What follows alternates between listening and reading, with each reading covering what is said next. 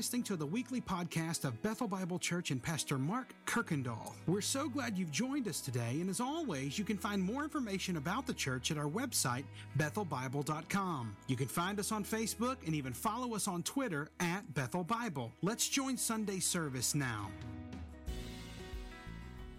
So some of the things you might hear today you have heard before, but Paul is going to talk a lot about the idea of gifts.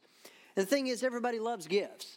Everybody loves receiving, some type of present from people. You can think back through some of yours. Maybe it was a certain toy that you had been hoping for, or, some game or jewelry or some piece of clothing that everybody likes to receive certain gifts. Or one might be the gift of time. Marla knows how I like my solitude. And so every now and then, to be just actually, I got this, why don't you just go and do whatever it is you need to do, be alone for a while. But the gift of time, or you find your wife just at her wit's end with the kids and you step in and give her the moment that she needs so that everyone stays safe and sound. But then there's all kinds of gifts. It could be the gift of some type of act of service where someone does something for you. And man, those are great gifts that people think about you. But not all gifts are great. Have you ever had the kid want to make you something special?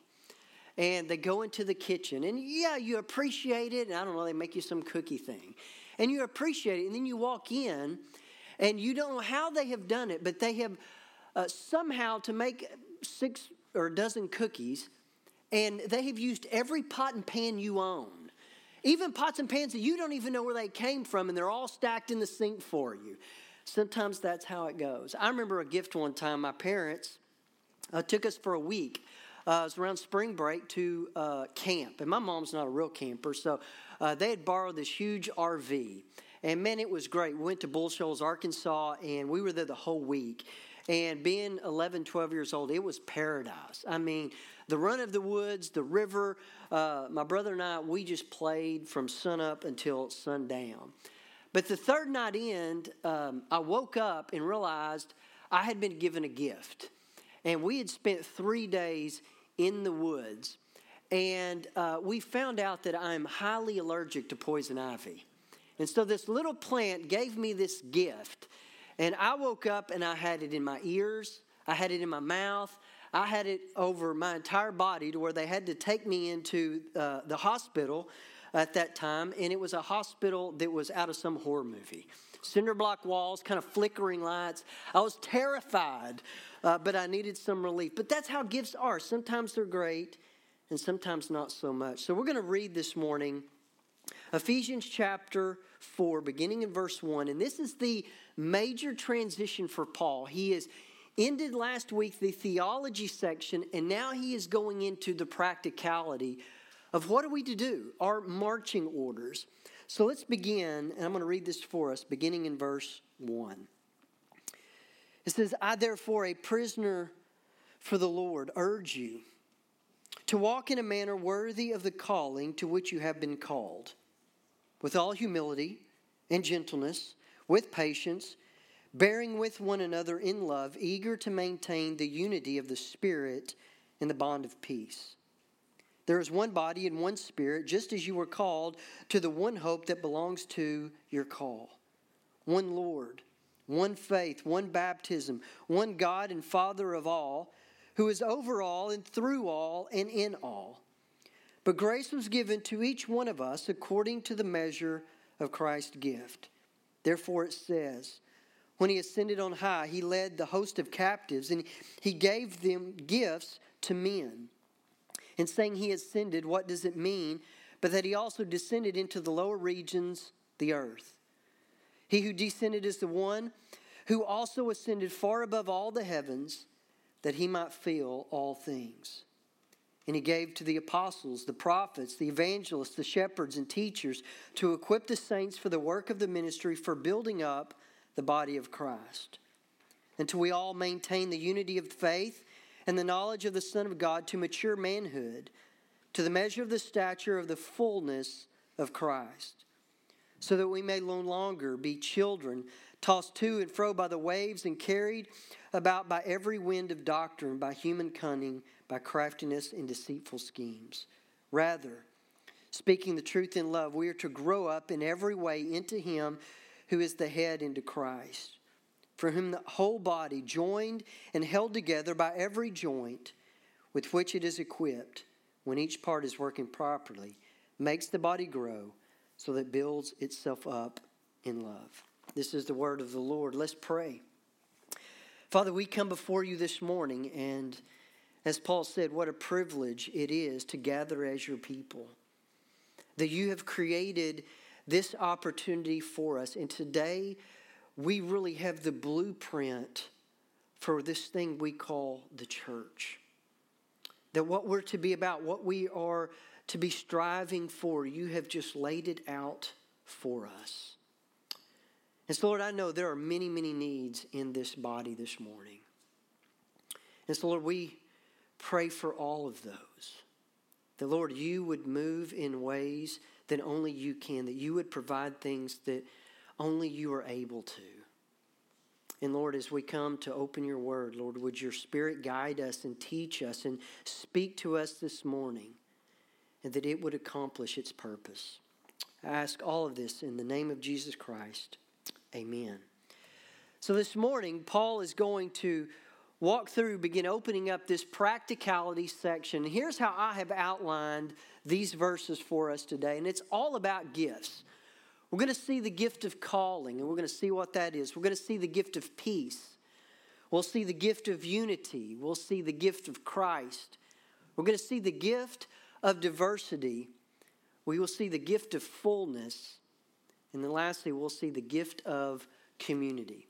So let's look at this first gift, the gift of calling, back at verse 1. And this is how it reads again. Paul says, I, therefore, a prisoner for the Lord. That's how Paul sees himself. Urge you, meaning I implore you, I beg you to walk in a manner worthy of the calling with which you have been called. And notice how he begins. He says, I therefore, and a word's heard, every time you see that in Scripture, you need to stop and see actually what you're there for. And when he's thinking back all that he has said in the first 3 chapters. Let me just remind you of the things that Paul said to us. In chapter 1, he wanted us to know we've been blessed with every spiritual blessing. We have everything we need for this spiritual life. He chose us in Christ before the foundations of the world, predestined us for adoption. We have redemption. We have forgiveness. He lavished us with grace. And then he seals us with his Spirit. In chapter 2, we're told we were dead in our trespasses, that we were children of wrath. But because of his great love for us, he made us alive and raised us up and seated us with him. And then we're saved by grace through faith. All of chapter 3, remember, was all about this mystery of God's will. And what was this? He was creating this new humanity, of taking these 2 different groups of Jews and Gentiles and making them one. And then we saw last week that God will bring us to spiritual maturity. And so Paul says, I urge you, because of all that, I charge you to walk. And I love that he uses this word walk, that it's not a race and it's not a sprint. It's not just something a few can do. He's talking about that daily living, that moment by moment. In fact, Paul says, I urge you to live your life worthy of something. And this word worthy, it means to give weight to. Or if you've ever seen scales, they'll use weights to balance out that scale. Or in school, you're taught to balance an equation. And what Paul is saying, he says to live your lives equal to the blessing described in the first 3 chapters. That we should live our lives that reflect these monstrous truths that he has just laid out for us in the first 3 chapters. So it says to live your lives worthy of the calling. And you need to underline that, highlight that, because that is what Paul is talking about. But the question is, then what is the calling? Well, the first thing we need to understand is, notice he doesn't say your calling or my calling. He says the calling. that this is something that all of us as believers, we all share in it. We all have this same calling. But before Paul explains what that is, he's going to move on to the next gift. And I titled this one, The Gift of Peace. And if there is anything that we probably need right now, probably more than ever, it's the idea of peace. Because it seems like there is so much strife and turmoil in homes, in marriages, between parents and their kids, and even the church, that over the last 12 months, there was not a shortage of something to cause strife and turmoil. I just began thinking back over the discussions of meeting in person and online. And man, that really divided a lot of people. Some felt we weren't being faithful enough. Some thought we were being too fearful. Or the whole idea of COVID, all the facts about it. What do you believe and what is true, what is not? Or just the debate over these things. And man, I heard all kinds of things, hateful things, even revolved around masks. And then there was the whole discussions of politics and a very heated election. Turmoil and strife. And then we lose all energy. And now there's even this turmoil over energy issues. And so the point is, there is not a shortage of things to divide us. In fact, there never will be. So Paul's going to talk about this gift of peace, but notice the only way this peace happens. It only happens by having 5 certain attitudes. Because look at verse 2 and 3. He says, with all humility and gentleness, with patience, bearing with one another in love, eager to maintain the unity of the Spirit in the bond of peace. That should be the actual goal of believers. This is something we should all be concerned about and we should all be striving for. It's this idea of peace that comes through unity. But notice how it's first of all created. The unity of the Spirit. This unity that's seen in peace, the Spirit is the one that actually creates it. And you see, our job in this is to maintain it. It's to fight for it. It is to preserve it. Because we could not create what Paul is about to talk about. But the Spirit creates it, and we're to have these 5 attitudes. And here they are. The first one, humility. You know it, the opposite of pride. It begins with God. Of humility is this idea of being able to accept God's will and that God is the authority in our lives, that we are not in charge. But then humility moves to realizing what we actually deserve so that there is not an ounce of entitlement in us. So humility, I would say it this way: Christ first, others second, self last. And if we could just practice a little bit more humility, things would probably be a whole lot better. But then he says gentleness. Or yours might say meekness. It's this opposite of kind of self-assertion, or you might say rudeness, or even the idea of harshness. Think of it this way. It's power under control. You know, the best illustration I can think of this is when you wrestle with your kids. They're little and they want to wrestle, and you've got all the power in the world, but you harness that power, you control it, and you let them knock you down, and it's this power, but it's under control. Or maybe it could even be this: even though we might have the right to do something, it doesn't make it the right thing to do. Even though we might have the right to it, does that actually make it the best thing to do? Or you might say not pursuing our own agendas. Then he says patience. This is the idea that an attitude, a lifestyle that never gives up. It endures to the end, even under adversity. This word means long-suffering, long-tempered, that we have a long fuse. It's working through disagreements and differences. Number 4, he says, bearing with one another. That phrase means to make every effort possible. Leave nothing else on the table, making every effort that is possible, or in it for the long haul. It also means this, that we have to be able to make allowances for each other's faults. We all like to admit, I'm not perfect, but do we allow that for other people, allowing for their faults in this? And then the last one, he says, eager to maintain.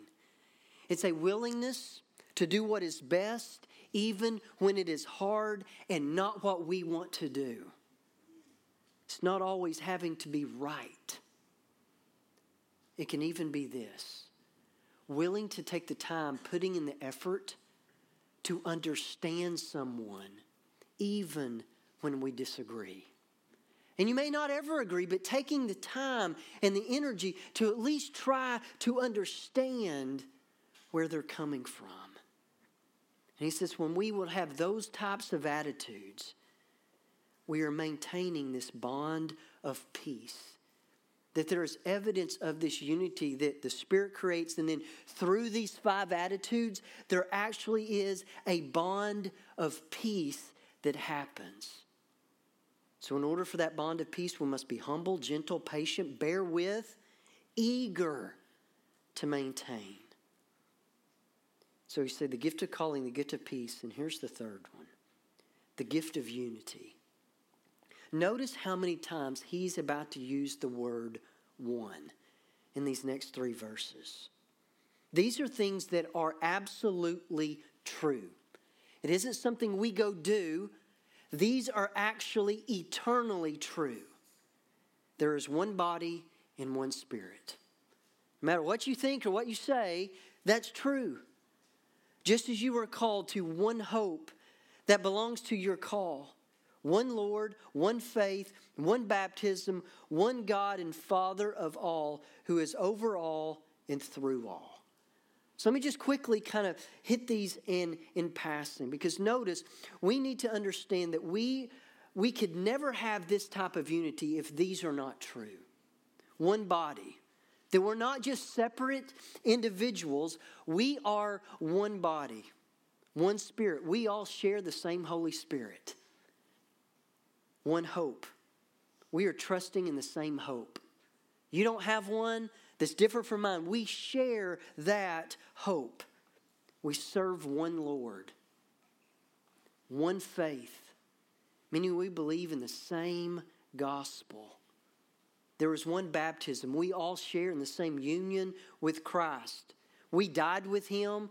We were buried with Him. And we have been raised with Him. And we share that in one God and Father. That we all have the same dad. So this unity, what Paul is saying, is far greater than anything that should divide us. That our unity is eternal and unbreakable. And one day we will finally realize and see that. But the problem is, we often don't live with that mindset. Too often we live for me and mine. And we forget this unity that has been created. So the gift of calling, the gift of peace, the gift of unity. And look at this one, I call it the gift of Christ. But grace was given to each one of us according to the measure of Christ's gift. Therefore it says, He ascended on high, He led a host of captives, and He gave gifts to men. In saying He ascended, what does it mean? But He also had descended into the lower regions, the earth. He who descended is the one who also ascended far above all the heavens, that He might fill all things. So for unity to actually be possible, for this oneness to actually happen, Christ had to do something. And if you've got cross references in your Bible, you're going to see one to Psalm 68. That psalm, and I encourage you to go read it this week, that David is remembering the Exodus. He's remembering of hearing these stories of God's deliverance of Israel from captivity out of Egypt. And in Exodus, God led his people in triumph during that Exodus. It tells us that Mount Sinai shaked. The kings and earth, it says, were scattered. And he set himself up, God did, on the holy mountain. And then he received gifts from the people. And I want you to remember that. God on his mountain receiving gifts for what we had done, for what he had done. So Paul then applies this picture to what Christ has actually done for us. And there's a lot of debate on what that means in the middle of that verse. This is how I take it. That he ascended from heaven, left his place of peace, he left his place of perfection, and he descended to earth to come and to represent us. I say it this way. He came to live the life that we could never live. And he descended into the grave to pay the price that we should have paid. And then God raised him up again and he ascended back to his rightful place. That Christ had to do something. So the gift of calling, the gift of peace, the gift of unity, our precious gift of Christ that we often neglect. But then he gives us, in verse 11, I call this the gift of diversity. He says, and he gave, notice Christ gave the apostles, the prophets, the evangelists, the shepherds, and teachers. That we have to understand that unity is not the absence of diversity. That unity is not this uniformity where everyone is exactly the same. That Christ gives us these gifts of diversity. And Paul is talking about spiritual gifts that are given that create this beautiful diversity. But he doesn't mention all the gifts. You could go to Romans 12, 1 Corinthians 12, but here Paul focuses on 5. He says the apostles, those that had experience with the resurrected Jesus, the prophets, those that proclaimed God's word because they didn't have the canon of Scripture yet, the evangelists, those that had the gift of sharing the gospel, shepherds, those that cared for people, and teachers, those that helped others to understand God's word. But here's the truth. Here's what I think we need to understand. Every believer is given the same Spirit, picture of unity. And every believer is given at least one gift, an idea of unity. But no one has all the gifts. That there has to be this diversity. And Paul is getting at that it takes everyone using their gifts. So how do you know what yours is?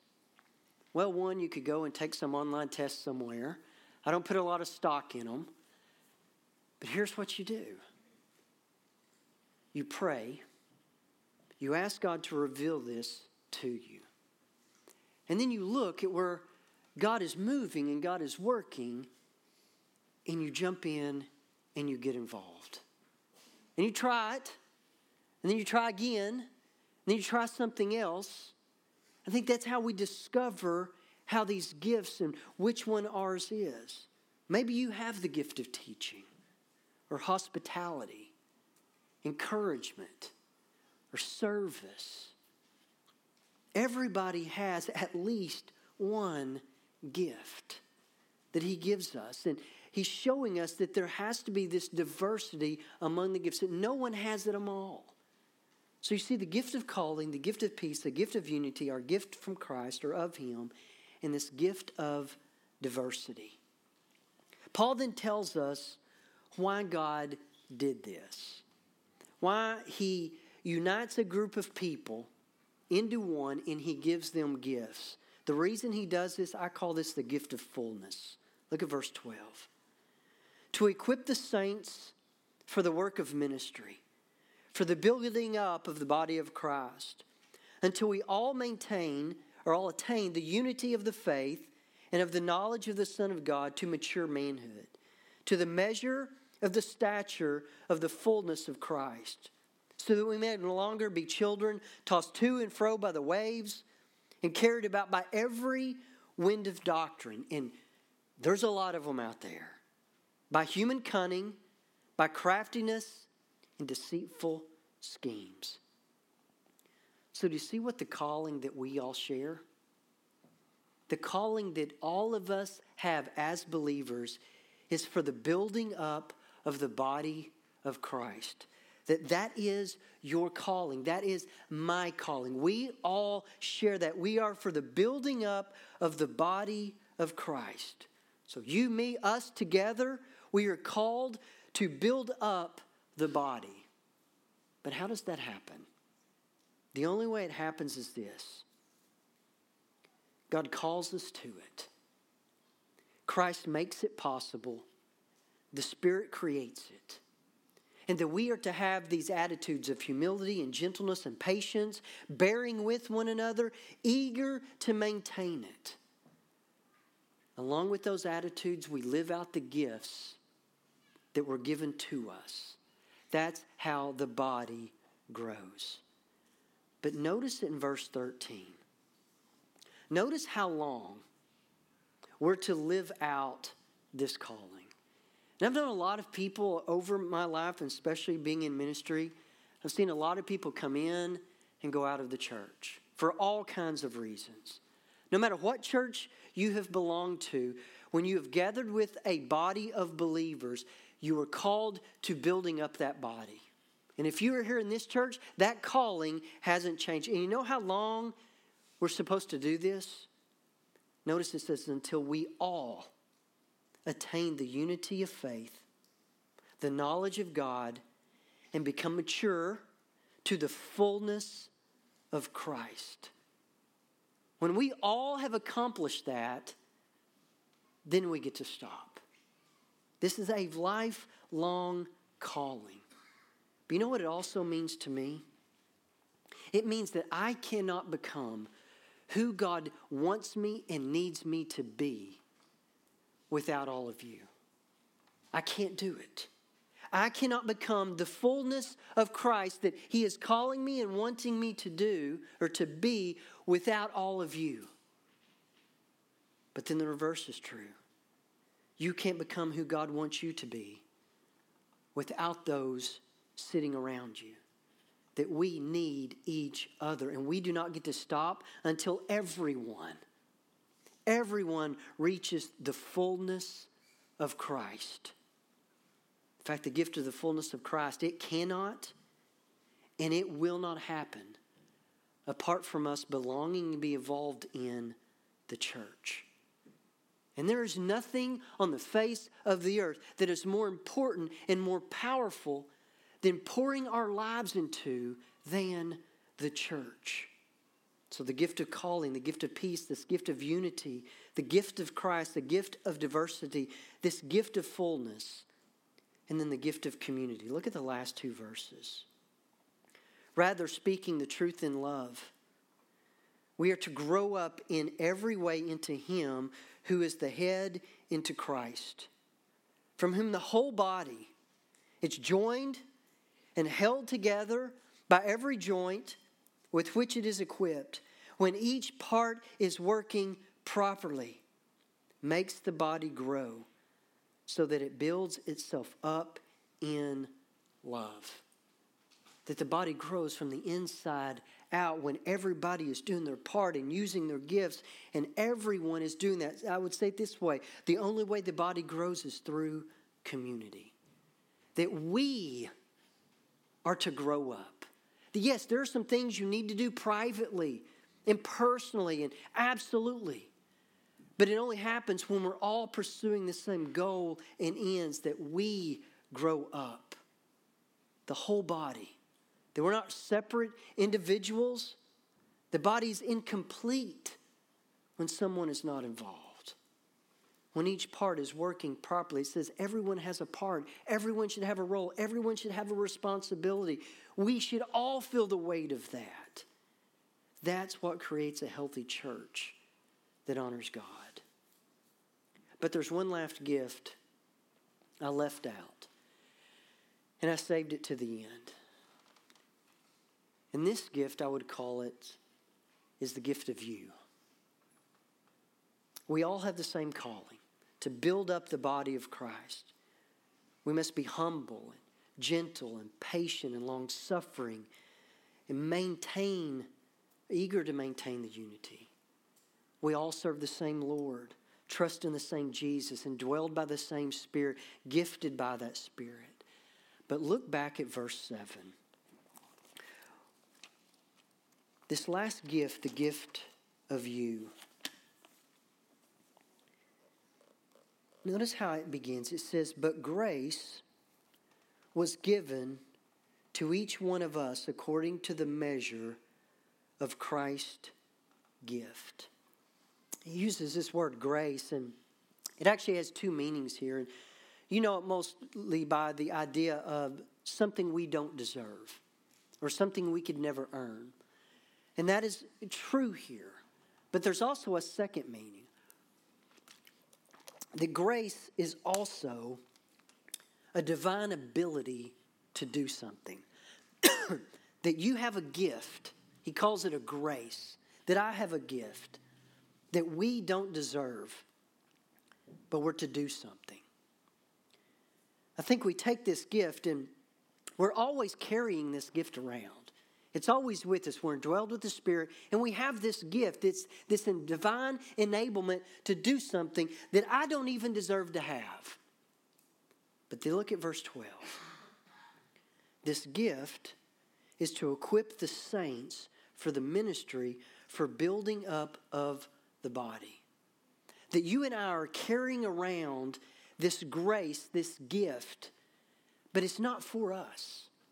It's a grace that God has given me. He's given you. That's not for you. It's for other people. And we say it this way in Discover Bethel. You've been given a portion of God's grace according to Christ's measure. He knew exactly what you needed, that you are to use not for yourself, but for others. Meaning this, if your portion of God's grace that He has given you is not being used, the church is incomplete. That we cannot reach the fullness of God unless we are all using this grace or this gift. So Christ, He came to set us free like God did the children of Israel.